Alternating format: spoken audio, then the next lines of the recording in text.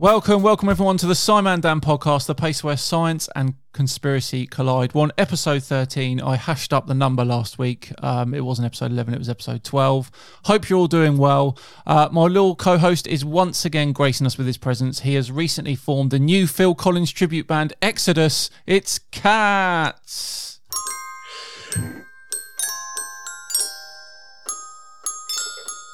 Welcome, buddy. How you doing? You all right? I'm doing really well, but you shouldn't have said it was number 13. You know how superstitious I get, mate? I'm going to be on 10 hooks now. What is going to go wrong? It'll be fine. You're not superstitious. It'll be fine. Anyway, have you got snow? I get really excited about snow because we don't get any here on the south coast of England, and we had like a fine dusting on last Monday, and I was super excited. What about you up north? You get loads, don't you?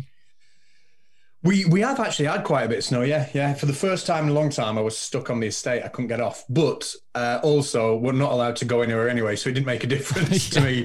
It was no inconvenience whatsoever. But we did, yeah, we got quite a bit. It's going to be so... our guest is literally stuck in the middle of snow at the moment. He's probably so bored of snow, but I get super excited about it because we literally get none whatsoever.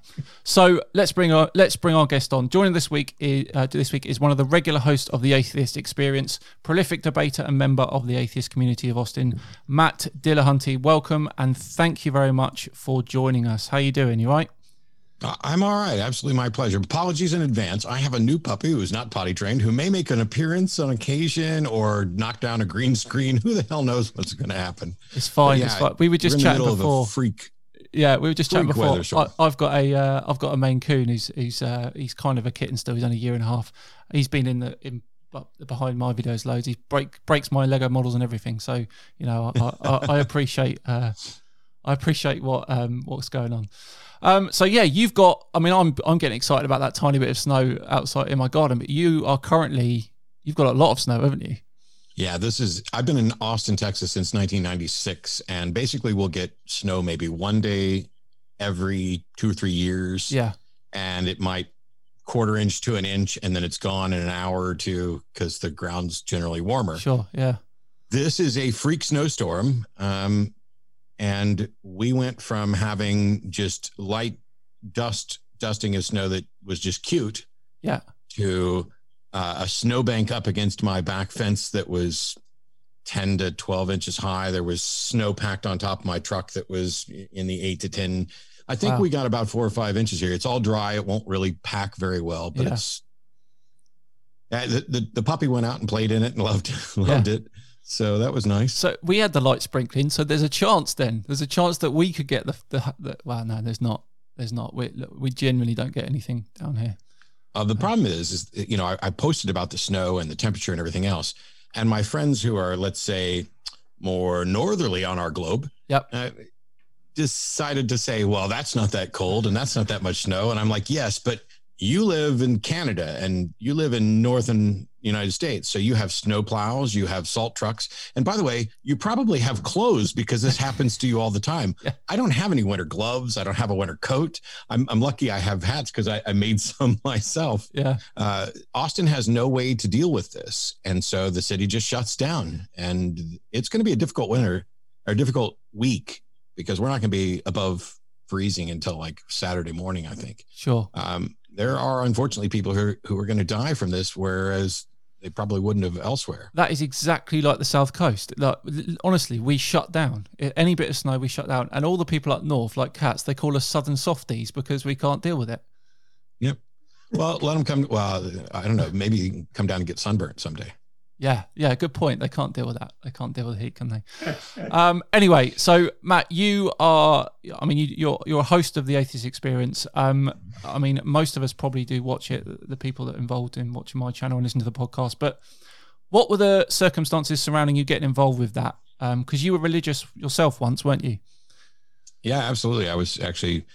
I had kind of ignored religion for a few years, and then some things happened, and I thought God was punishing me and wanted me, because I thought I was supposed to be a preacher, and so did my parents, and so did the people in my church. So much so that decades later, when I was doing a debate on the resurrection at the Austin Baptist Church, people from the church that I attended as a teenager flew down to Austin to attend the debate and ask me what the hell happened, because they were expecting me to go on and be this champion for Jesus. But I I thought God was punishing me, and I sought to be the best Christian I could be. And it turns out the best Christian you can be is evidently an atheist. And that's where I landed and started working with the show thing was kind of an accident. I was writing for some websites and kind of doing counter debate. There was a terrible kind of almost editorial free e-zine called Useless Knowledge. And there was a guy who would post under the pseudonym Skip to Malou, and he would post a sermon regularly, like every couple of days. Here's a passage from the Bible, here's a sermon. And what I did was I would go and post a counter sermon using the exact same passage. The point being that depending on how you read this, it can be made to say many different things. Nice. And so I was just constantly posting those counter sermons, and somebody at work said, hey, there's this TV show on public access here in Austin that you might want to watch. It's called The Atheist Experience. And I was like, what do you mean? Oh, it's a bunch of atheists. They do the same stuff you do. And I said to the person who messaged me about, or told me about it at work, I was like, why would I want to watch a show with a bunch of people I already agree with? And that's when they told me that it was a call-in show. And I was like, all right. So Jeff D happened to live in my apartment complex. He was one of the co-hosts. He had put a flyer up. I happened to get the flyer on Sunday, tuned in, watched, called. They asked me to the after show. A week later, I'm screening calls. A couple of weeks later, I'm, doing other things on the show. And then all of a sudden I'm filling in for somebody, and then I'm the host, and then I'm the president and the host. And yeah. Wow. So you basically did the written version of what Katz and I do, like debunking videos. You did the written version on religious stuff. Yeah. Yeah. That's because we didn't have YouTube at the time. Yeah, that's brilliant. I mean, it's massive now, isn't it? The Atheist Experience. I regularly dip in when I'm winding down at the end of the day. Did you ever think it would become this big? Oh, I don't think any of us had any idea that anything was going to become this big. We started streaming pretty much as quickly as we could because we knew that, they didn't even have an internet access at the studio when we started doing it. We used cell phones to stream at the lowest res possible. Nice, yeah. And it was because at that time, podcasts were just starting to be a thing. And I think Reginald Finley had done kind of his own podcast at his own website. So it was separate from everything else. And there wasn't a unified platform yet. We started in YouTube. We just, wanted to keep going, and it grew and grew. And don't get me wrong, I'm glad it did, because eventually, everything I do with the ACA is volunteer. Nobody gets paid. Well, there are 3 employees, but I don't get paid and have never been paid. As a matter of fact, I spend a lot of money on the ACA. I built the computers and the microphones and the lights and all this stuff, and helped to get the building set up. And then people who actually knew what they were doing, like Vern and Greg and Mark, came in and improved everything that I had done. But working on the show, it was just, I know there's a podcast coming up where somebody wants me to come on and talk about why I do what I do. And the answer is simple. I don't know how to not do what I do. Yeah. It's almost an obsession. Yeah, I can see that. So I made a video a while back after I had a debate with Kent Hovind, and in the video I used the word atheist, and I sparked some massive debate in the comment section of the video that I didn't even know was a debate, and it was about how the word atheist was used and how to properly define it. And it was an argument I didn't really understand at the time. Coming, new into the scene was a big deal. And since then, I've read about your gumball analogy, etc. But I know there's going to be people like me who've been listening who don't understand that there is this big debate or argument or necessity to properly clarify that term atheist. Can you just, for people like me, just fill us in on that? Sure. It's actually not, it's not a particularly important debate, but it does really get some people's, hackles up a little bit. But so the easiest thing is that if you're going to use propositional logic for anything, then you begin with, here's a proposition, X is true, and then either you accept it or you reject it. But if you reject it, that doesn't mean you think X is false. And the example that I used with gumballs is that if you had a jar full of gumballs, and we're only counting whole gumballs, we know that the number, if you were to count them, is either even or odd, because those are the only options. And so if you come to me and you say, hey, there's an even number of gumballs in there, and I say, I don't believe that, that doesn't mean that I'm convinced the number is odd. It just means you haven't yet convinced me. And it doesn't mean I've picked a middle ground where I believe both or disbelieve both. I do not accept either one yet. And so that's the difference. And to me, this is the core of skepticism, because people view skepticism as if it's cynicism and naysaying, and you just run around, oh, there is no God and there isn't this. And and the reality is skepticism is open-minded. It is about trying to test to verify claims. And if you fail to, like when Amazing Randy did the $1 Million Challenge, if somebody went up and said they could do something, we tested them. Not we with me, but we as a community. If they failed, that doesn't mean that we can say, dowsing is bullshit. I mean, you just can't, because all you could say is that on this day, in that way, this person could not produce the effect that they said. And so the bigger question becomes, how many of those tests should we go through before we could say dowsing is BS? Maybe never, but we can reach a point where we could say, I don't think we need to bother testing anybody else until they come up with something new. But yeah, on the atheism thing, there are people who view agnosticism as if it's a middle ground. There are people who view atheism as if it's only the assertion there are no gods. And my view is that there are a number of different usages for the term, and absolutely none of them mean that you believe that there's a God, and that should be enough. Thanks for clearing that up. Sure. In terms of the people that come on the show, I mean, are they a first come, first served basis, or are they genuinely the best of a bad bunch? Well, that's the thing, is we don't cherry pick anybody other than the call screeners know we prioritize theist callers. Okay. And so on any given day, we've got, I think, maybe 15 lines available or something like that. And people show up and call in, and the screeners talk to them, and theists always go to the head of the line. And we screen out, believe it or not, the worst ones, the ones that are completely incoherent, the ones that we know if we put them on air, they're just going to be mocked. Yeah. We try to screen them out. We want somebody who can at least string a couple sentences together. And sometimes they can do it for a call screener and then shut down once they're actually live.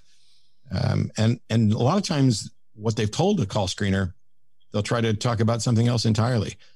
But there are atheists who call in on a regular basis and never get on the air because they sit on hold through the whole show. Because while I'm happy to talk to atheists about stuff, and I think that our shows and our community do a lot to help atheists deal with things and point people to recoveringfromreligion.org and other things, I want theists calling in. I want them to make the best defense for their position so that it can either be accepted or boom, we're done with this God thing.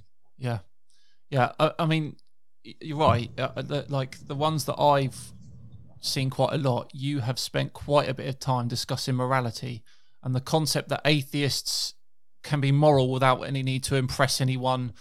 Why do religious people find it so hard to believe that most atheists can be moral for the sake of being a good person? I don't know how close we get to most, because I remember, I'm a little reluctant to use this example, but my dad never thought that I couldn't be moral. He just thinks that I'm moral because of Jesus and because of my upbringing. He doesn't, and he doesn't understand and couldn't possibly have any of the philosophical arguments along those lines.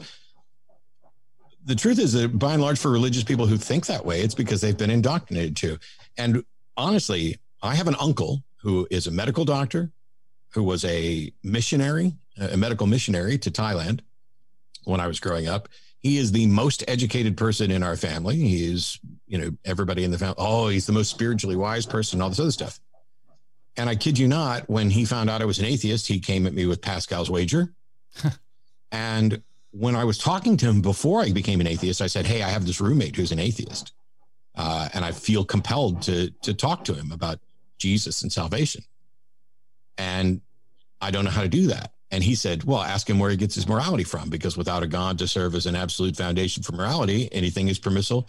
And at the time, I bought that. I was like, wow, that's brilliant. Why didn't I think about that? And I left. And then when I thought about it, I was like, that's not brilliant at all. I mean, it's not even close. I'm at the point now where when somebody asks me, how can you be good without God? I ask them, how can you be good with God? Yeah. Because I don't see goodness coming from religion. I see mistreatment of people. I see the notion of sin and her. all of these things. If you have a God that says the Jews are my chosen people, and I've only come to the lost sheep of the house of Israel, well, that's racist. Yeah. So with the moral thing, I don't know how you stand on it, Katz, but when we make our videos and we have a bash at flat earthers and things like that, we get so much vitriol in the comments from religious flat earthers saying we're the devil, we're not moral people, and that genuinely annoys me, because I know I'm a moral person. I try and live the best life I can live. And we'll get into it a bit more when we talk about the flat earthers, but how common is that on I can only imagine the comments on the Atheist Experience YouTube channel. Do you get a lot of vitriol through there? Well, I don't get as much as people might suspect. Okay.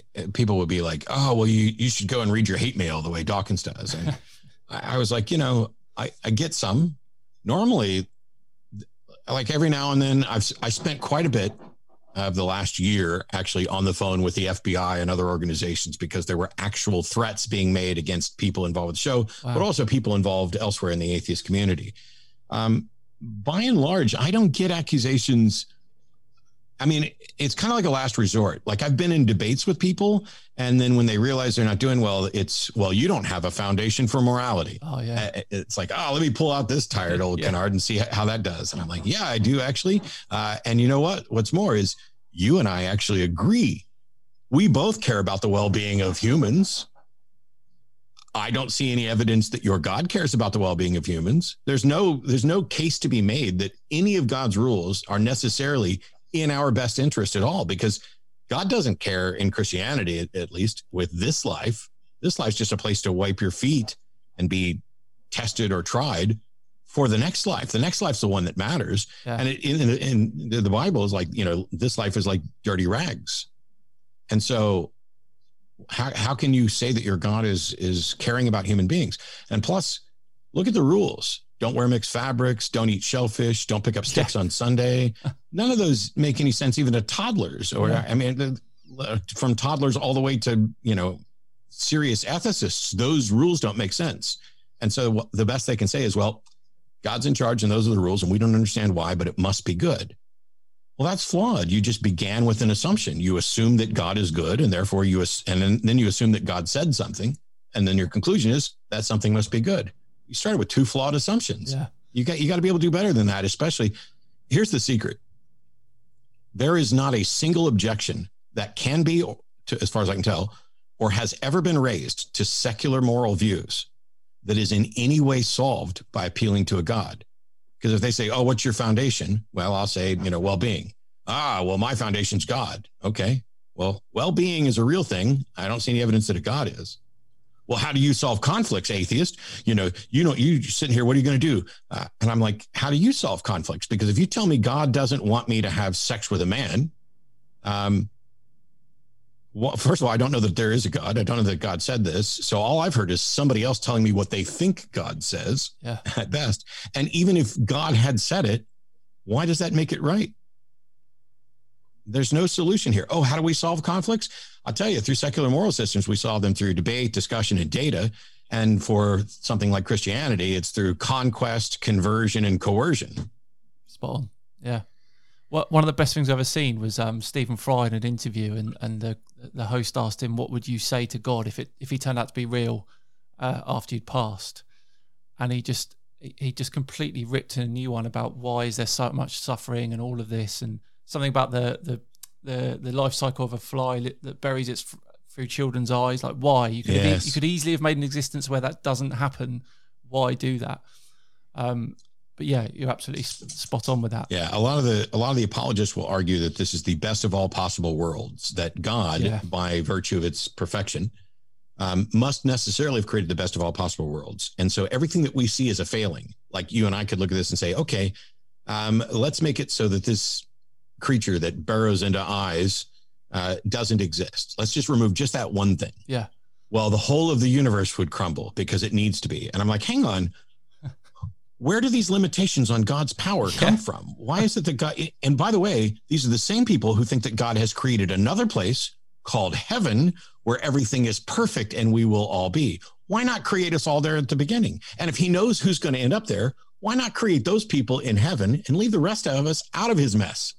It doesn't make sense. You're right. It absolutely doesn't. I've been intrigued ever since I've discovered you, Matt, where you'd place yourself on the Dawkins scale. For those that don't know, the Dawkins scale is like what your belief is in terms of religion, and it starts at strong theist and it ends as strong atheist. I'm going to guess, I think you'd put yourself as de facto atheist. Well, it's like a 1 to 7 on the Dawkins scale. Yeah, First so of I think you're 6. I would put myself at 6.5-ish or whatever. Okay. Which the thing is, I reject the scale. Yeah. I think that is, from theist to atheist, I can appreciate that there's a spectrum and a confidence level, but it's not, those are two separate propositions. God exists, God does not exist. Sure. You can reject both of them. Absolutely. Yeah. So, okay. All right. But if I had to use, like I said before, if I had to use Dawkins scale, I'm like 6.5, 6.9, whatever it is that is not absolute. Completely. Because that's what I suspected. See a path to absolute certainty for anything. That's what I suspected. Yeah. I think any rational thinking atheist would say, yeah, we can't 100% say no until it's proven otherwise. I think that's fair. Well, I would say we can't 100% say no to anything ever. I don't see any path to absolute certainty ever anywhere. Yeah. Like we 100%. I might be a curiosity for. Yeah. I recently watched a video of an episode of you chatting with a guy called Connor. I know you said you probably didn't remember this, but he was trying to debunk atheism. Did they tell you who he was afterwards? I don't know if you remember. It wasn't that long ago. I don't remember the call. It was about 2 weeks ago, and you wouldn't let him. He was trying to give his definition of God. He was trying to give his definition of God, and kind of he was saying that you weren't letting him. He's a YouTuber with about 2.5 million subscribers who basically got famous for taking his top off in front of girls. That was how he got his subscribers. Yeah, Conor Murphy. Yeah, you know him. Yeah. And I know him. Yeah. Yeah, he's kind of stopped doing that now, and I don't know, what does he do now? He's like he's found Christianity, and he's kind of doing loads of videos that are not related at all to what his 2.5 million subscribers subscribe to him for. And I wonder if they told you afterwards who he was, because he's quite a big YouTuber.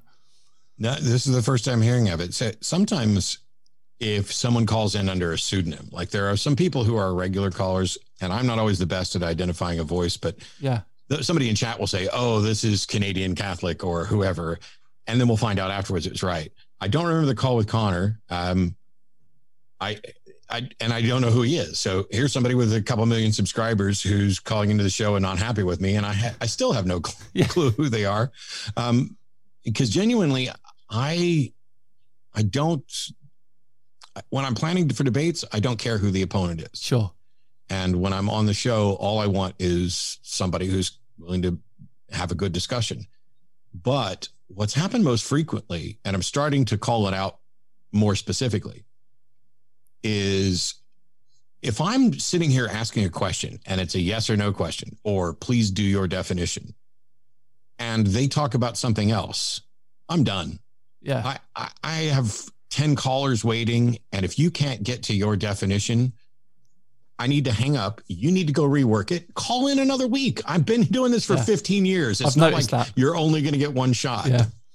Yeah, and that's exactly what he was trying to do. He was trying to define his definition of God, and he was hashing out big time, and you were losing patience quite quickly with him.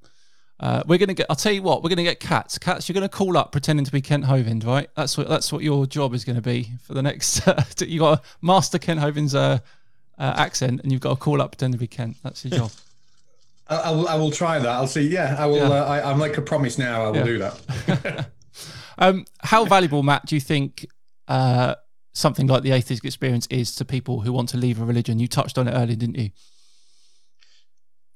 It depends. There are people who believe for different reasons. When I first got involved in this, part of it was I wanted to find a way to explain to my parents why I didn't believe anymore. Yeah. And what I realized really quickly is the naivete of suggesting that there's some silver bullet argument or something like that. Because the truth is, people believe for many different reasons, and they're going to give it up for many different reasons, depending on, what they hear and interact. And that's why we have the same conversations over and over and over again. So some people are going to benefit directly from watching the atheist experience, especially if they hear a caller that has the same views and arguments that they do, because the caller is unlikely to change their mind at all. We know that even presented with factual evidence that specifically debunks your claim, if you've made a public profession of your position, you're more likely to double down. Yeah. You're less likely to change your mind once you are under the spotlight. And so I'm not targeting the person on the phone.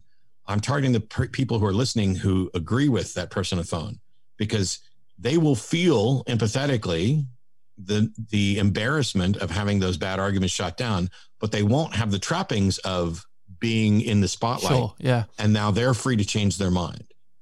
I think, would you agree with me, Katz? That's very much how we feel when we're taking on flat earthers, isn't it? We're not specifically going for the person who's doing the video. It's the 10, 20, 30,000 who are watching that video. Would you agree with that, Katz? Absolutely. You get them in the comment section. They're the people you're speaking to, who are supporting their champion in the debate, if you like. Yeah. And it's for them to see that the person that you're debating actually doesn't have an argument.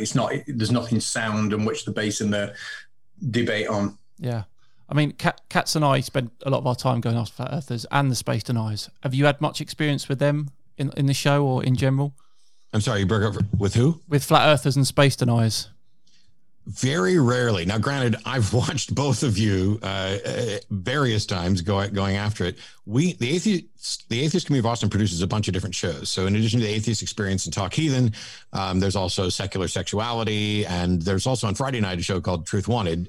Dan Hurls is the host of that. He's going to be on with me this coming Sunday on AXP.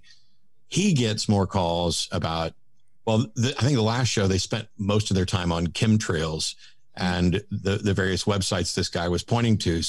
And they just kept, I think one of the things we really need to do, we need to get people more comfortable with saying, I don't know. Yep. And with people recognizing that just because you see something and you read it on a website, doesn't mean that you found anything from anybody who knows any more about it than you do. You have to, let's verify the credentials of people. Let's look at the facts, because at the end of the day, it wouldn't matter if 20 of the most prestigious scientists on the world in the world said the earth is flat.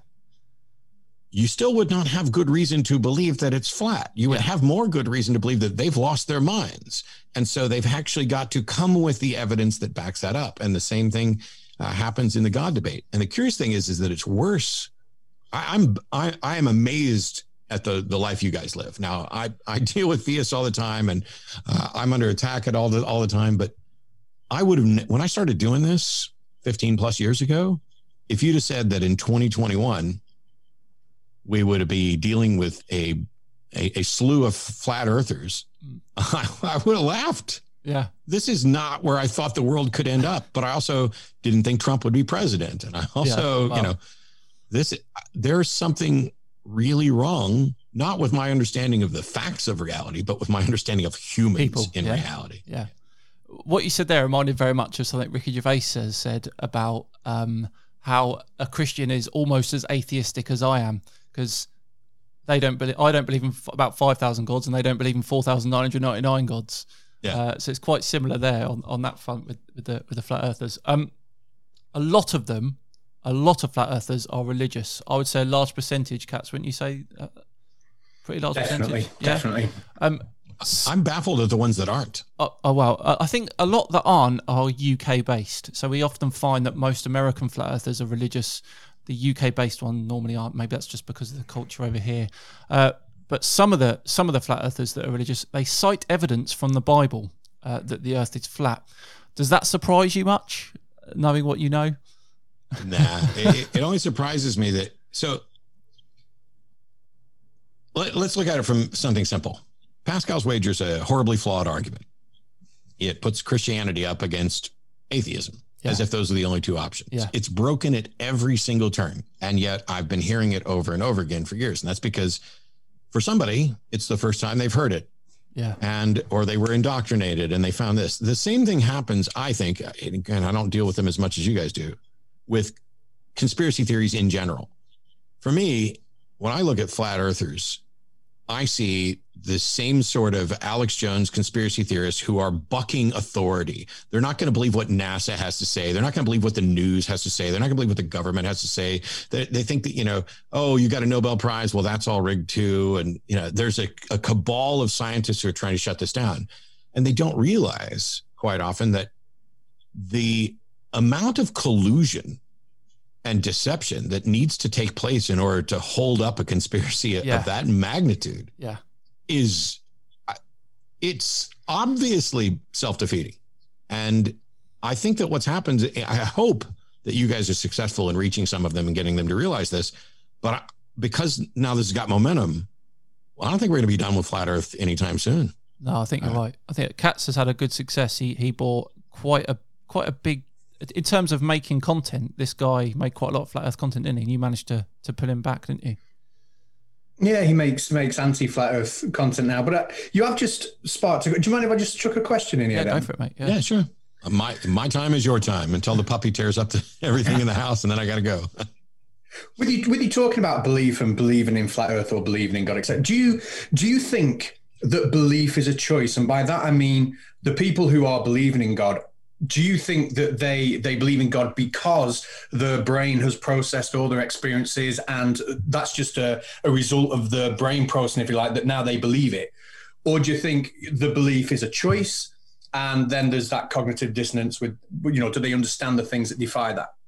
I don't think we choose any belief in any simple sense. I think that if you define belief as I do, which is a belief in X is the state of being convinced that X is likely true, or sometimes I'll say true or likely true. And it just that's just there for the people who think that you can be absolutely certain, and I don't. But beliefs are the result of becoming convinced. Now, you can become convinced for good reasons or bad reasons.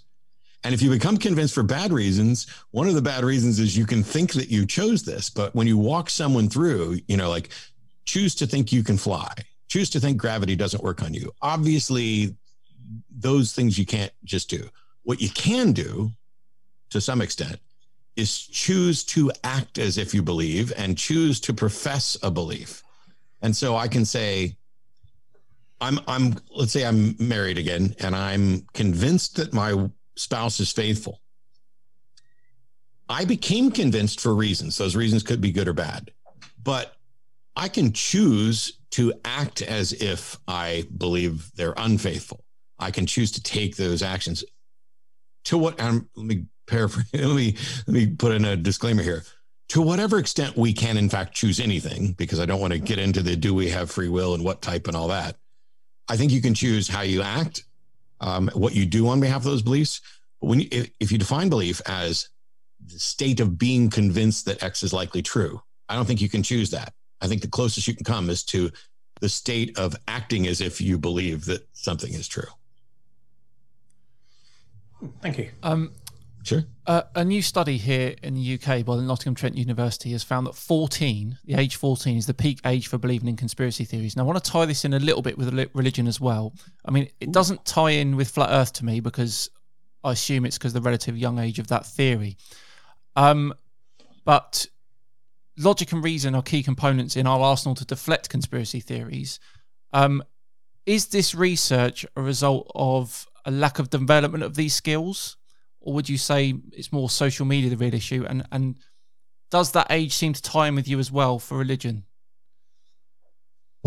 This is interesting because I'm not familiar with the study. It's fairly And new. the second you mentioned it, it prompted thoughts in my head that you then touched on later. I don't know what the methodology was for the study, but it may be that what we're seeing is that the mental acuity, understanding, and everything that one has at 14 may be maintained to like 30, 40, 50, 60, 70 years old. Maybe these people are intellectually stuck at the equivalent of what is 14 in some regard, not in every regard, Sure. In that study. I think that is a really good explanation, in the same way that we could do a similar study to say, at what age do children stop having invisible friends? And so you find out what that average age is. And then you find out there's a 28-year-old that believes in an invisible friend. And I don't mean Jesus. I mean, the same way we do it anything else. Would it be fair to say that this 28-year-old is effectively on this issue and perhaps related issues stuck at the equivalent age of, a 5-year-old? Interesting. Yeah. And I don't view that as an insult. I mean, it's either a fact or it's not, because there are things in my life where I'm a 5-year-old. I'm not, like, when this puppy is out running in the yard, I'm a 5-year-old. It's like, yay, until it gets too cold. And then all of a sudden I'm a grumpy 51-year-old. And it's like, get your ass inside the house. And I think that I don't try to sum up the entirety of somebody's character in a word. There are people who I think are genuinely awful, like Trump. Yeah. And then there are people who I think have the capacity. Well, I think even Trump has the capacity for good and everything else. When it comes to intellectual issues, there's a lot going on there. What were you indoctrinated with? What were you taught? What have you been exposed to? Not just the facts, but the process. We don't teach skepticism. We don't teach critical thinking. We don't teach people how to look at claims and say, do I have a good reason to believe this? And I think that has to start happening. You're probably still, you will always have people who believe things for bad reasons or who are irrational. I'm keenly interested in the study, and I have no expertise in the area, but I will say that my knee-jerk reaction when you read it was, I think some of these flat earthers, some of these religious folks are on some level, in some way, stuck at 14. Yeah. I mean, I find that, especially flat earthers, on an educational sense, Katz, you'd probably agree with me, in terms of like their physics background and things like that, it doesn't pass much in terms of that age group, does it? Their understanding of that science. Yeah, absolutely. When I'm debating them, and obviously being a teacher in schools, we know the exact years that they're going to learn certain concepts, and very often, they're at the level of a 12, 13-year-old child, if that. Katz, on trigonometry and Katz is very clever at when he's debating. At making a point that the certain thing he's talking about is taught by a certain age group. And he tends to get it in quite a lot, don't you? I'm not making a thing of it, but we teach this to 11-year-olds here in the UK, so you should be understanding this. I'm curious. I do like that. I'm curious if we can actually relate that. Like in the UK, obviously you've got C of E, and while you do have some religion taught in school, and it doesn't necessarily violate your constitution. Whereas we have it different here. Religion is still taught in school, but it absolutely violates our constitution. So we're trying to oppose it because they're essentially preaching. I wonder if Katz could sit down with and listen to callers calling into the atheist experience and write down their argument and exactly how they word it and go, this is a 7th grade. Yeah. This is a 4th grade. This is an 11. We teach this to 13-year-olds. If you are over 12 and you still think and talk the way this caller does, we need to help you. That sounds brilliant. Yeah. I genuinely don't take pleasure in smacking people around or embarrassing people or everything else, but I don't make outgoing calls. People call in. I don't ask them. Well, we do ask them to, but I mean, they took it upon themselves to call in, which means they were really proud and thought that they had it. And on some occasions, like there was one occasion where a guy had his mom call in, and I basically cussed the guy out because it felt like rather than having a conversation with his own mom, he was setting his mom up to be embarrassed on live TV. Yeah. And it pissed me off, and I went after him. We had an email back and forth afterwards, and I have since apologized to him. Because the truth is, he'd been going at her and trying to defend this and was making no progress and had referenced me. And his mom was like, well, I'll talk to him. And I'm like, all right, so you didn't set your mom up. Your mom set yourself up. Yeah. So apologies, but I definitely don't want anybody trying to, I try to make sure I don't go negative first. I try to make sure I don't get hostile first. Doesn't happen all the time. Sometimes I get frustrated. And I had a show a few weeks ago where Johnny and I had a bet, and we had an impartial judge behind the scenes to see if we could get through the whole show without either of us losing our zen, losing our cool, whatever at all. I won. We had a $50 bet on it, I think it was. I won because we both stayed calm, but he made a face at a caller and I didn't. And so the judge went to that for the tiebreaker. But the thing is, after it was over, people didn't enjoy it quite as much. I can imagine. Yeah. They want to tune in and they want to see, because there are people who view the people calling into the atheist experience as if they are dishonest, stupid, et cetera. And I view them as if they are confused. My IQ didn't go up when I stopped believing. By the way, I was a fundamentalist Christian until I was like 30 or 31. My IQ didn't go up. In fact, given what we know about IQ, which I don't really care about IQ at all anyway, but given what we know about it, it's probably gone down. The notion that this is purely a matter of intelligence is clearly wrong. Yeah. There are other things that are guiding people to conspiracy theories, to religion, to superstition, to the supernatural beliefs.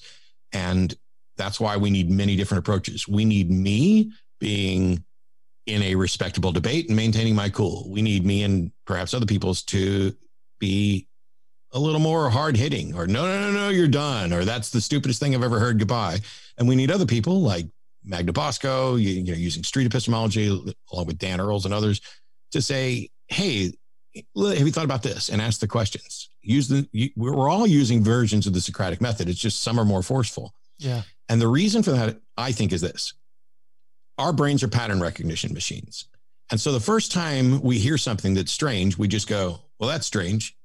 And the second time we hear it, it's, hey, I've heard that before. And the third time, now there's a pattern. And so if you were brought up with a God belief and all of a sudden you meet your first atheist, wow, those people are weird. You meet your second atheist and it's like, oh, I know another one. And then you meet your third atheist and it's like, hang on a minute, people don't believe the stuff that I believed. And it takes that. And so all three of us, let's say pick me, Aaron Ra, who's definitely more raw than I am, definitely, and Anthony Magnabosco. And all three of us could go to the same person and say the same thing in the same tone. And maybe I'm more successful because they like bald guys. Maybe Aaron's more successful because they're afraid of the Undertaker. Maybe Magnabosco is more successful because he's, calmly going along. Or maybe the first person's going to be unsuccessful and the second or third one will rely on the seeds planted previously and be more successful then. So I want as many different approaches by as many different people as possible, because I don't want to be doing this by myself. I know I'm going to have job security for the rest of my life, but I'd like to maybe, a generation or two down the road, have nobody doing what I'm doing and what you're doing, by the way. Yeah. I think I completely agree. It's funny. We're the ones working to put ourselves out of a job. Yeah, we are. We absolutely are. And flat Earth is dying on its legs at the moment, isn't it, Katz? Oh, it's not doing so well in the old Google trends, is it? It's at an all-time, well, not an all-time low, but is it past 5-year low at the minute? It's past the 5-year low, yeah. I'm definitely going to try and look at the anti-evolution stuff a bit more, because there's loads of people like that.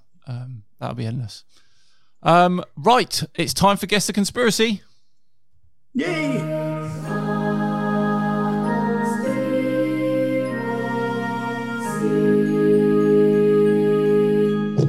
I'm hoping that the joke of that jingle is not lost on Matt.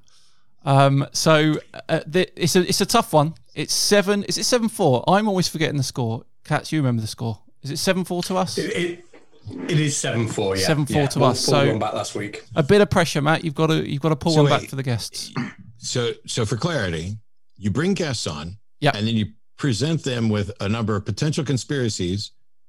Mm-hmm. And then my job is to see which one is the actual conspiracy theory that people believe. That's been presented by a real live human. Yep. And the other two are completely And then you fabricated. guys claim victory if I'm wrong, and then go tell the next person the score is 8-4 you. Maybe. Yes. It may be. All right, let's do it. So that's exactly right. Get it wrong. Katz and I have both come up with a fake conspiracy theory. There's going to be one that is real in that someone actually believes it, and it's Matt's job to try and figure out which the real one is. So here we go. Number 1. 2 years ago, there was a massive solar flare that slipped everyone on Earth into a parallel dimension. That's number 1. Number 2, the United States is only half the size we're told because planes only fly at half the speed we think they do. That's number 2. And number 3, Niagara Falls has a secret Illuminati base behind it where they control the world's media and governments. So there we go. Okay, and only one of those is real. Only one of those is real that people believe. The other two are fabricated by myself and Cats. And so one of you fabricated one of you fabricated the other, and one of them is real. Spot on. Mm-hmm. Now, right now, the score of you guys versus guests is 7-4. 7-4, yeah. But if I correctly got which one was a conspiracy and told you which one came from Dan and which one came from Cats, would that be 3 points? Oh, I tell you, he's changing that. I'll tell you what.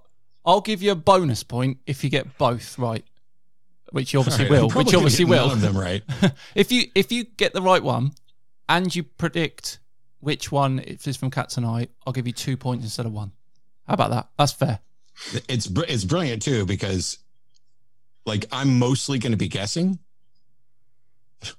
Who am I fooling? By the way, I'm completely guessing. I just want to add in here that Chris Lintott, Professor Chris Lintott of Oxford University of the BBC Sky at Night, said that my conspiracy was genius, the one that I made up. So that's what you're fighting against. I think that I'm going to lie and say I think that this is the right when I don't. I'm legit just guessing because one of the things is that it's difficult to parody, and all of us have had people say the most bizarre, crazy stuff to us. Yep. So I'm going to guess that the real one is that the Niagara Falls hides a secret base for the Illuminati, and that Dan's is the solar flare parallel dimension, and Cat's is that the U.S. is only half the size we're told. Okay, and that's your final answer. That's it. I got them all wrong, I'm sure. Okay, here we go. Oh, it's 8-4. We've pulled it. I'll tell you what. I mean, no offense, but you couldn't have been more wrong with that. So sweet. So that means that. So the real one is the US is only half the size that we are told because planes only fly at half the speed. That is the real conspiracy theory. That's a conspiracy theorist called Jason Maggard. He put it on his YouTube channel. The whole works. I came up with the Niagara Falls one, and Cats came up with the solar flare one. I got them all wrong. Yeah. And didn't I predict that I would get them all wrong? You did in your defense, but you don't get a point for predicting that you would get them wrong. So I don't care about points. I was trying to defend the honor of all the people that you're going to be up against in the future. Well, I think there's that was fun. There's a conspiracy theory here because, like, when you sit a multiple choice test at school, if you get every single one wrong, you must know the answers because statistics would say that that's not possible. So I think you did get us sus, and there's some mind games going on. Potentially. It's the same game. I do this a lot because when I'm doing magic shows and things, and I toured US and Canada with my Magic Skepticism show, and I did it or a version of it in Glasgow and Cambridge. Looking at this, I've completely lost what I was getting ready to say. My brain just completely short-circuited because I look at the potentials there, and I'm like, oh, U.S. is only half the size we're told. That's probably not real because wouldn't they have said the Earth is only half the size we're told? I mean, why be so specific about the United States? Because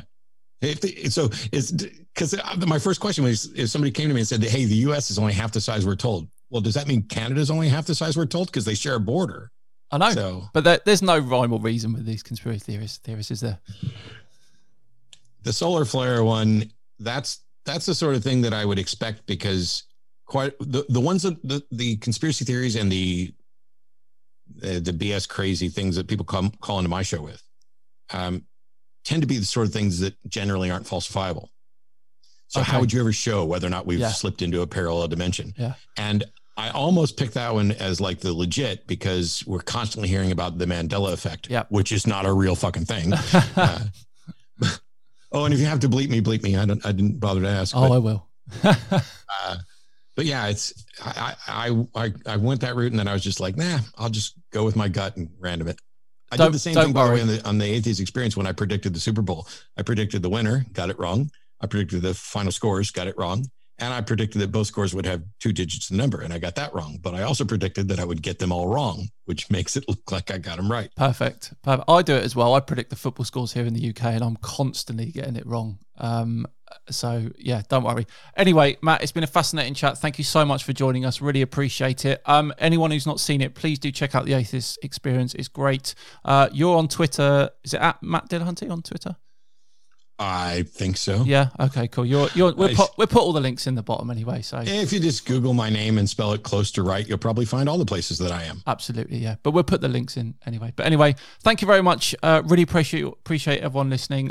We are back next week with an oceanographer from the British Antarctic Survey. So, Katz, we're gonna question him about the Antarctic Treaty and all that, and he's also going to talk about the potential of ocean currents existing on a flat Earth, and he's going to show how it can't be possible. So yeah, should be good. But anyway, thank you very much. Everyone, please say goodbye. Goodbye. Thanks, guys. Bye-bye. And we'll see you next time. Bye-bye.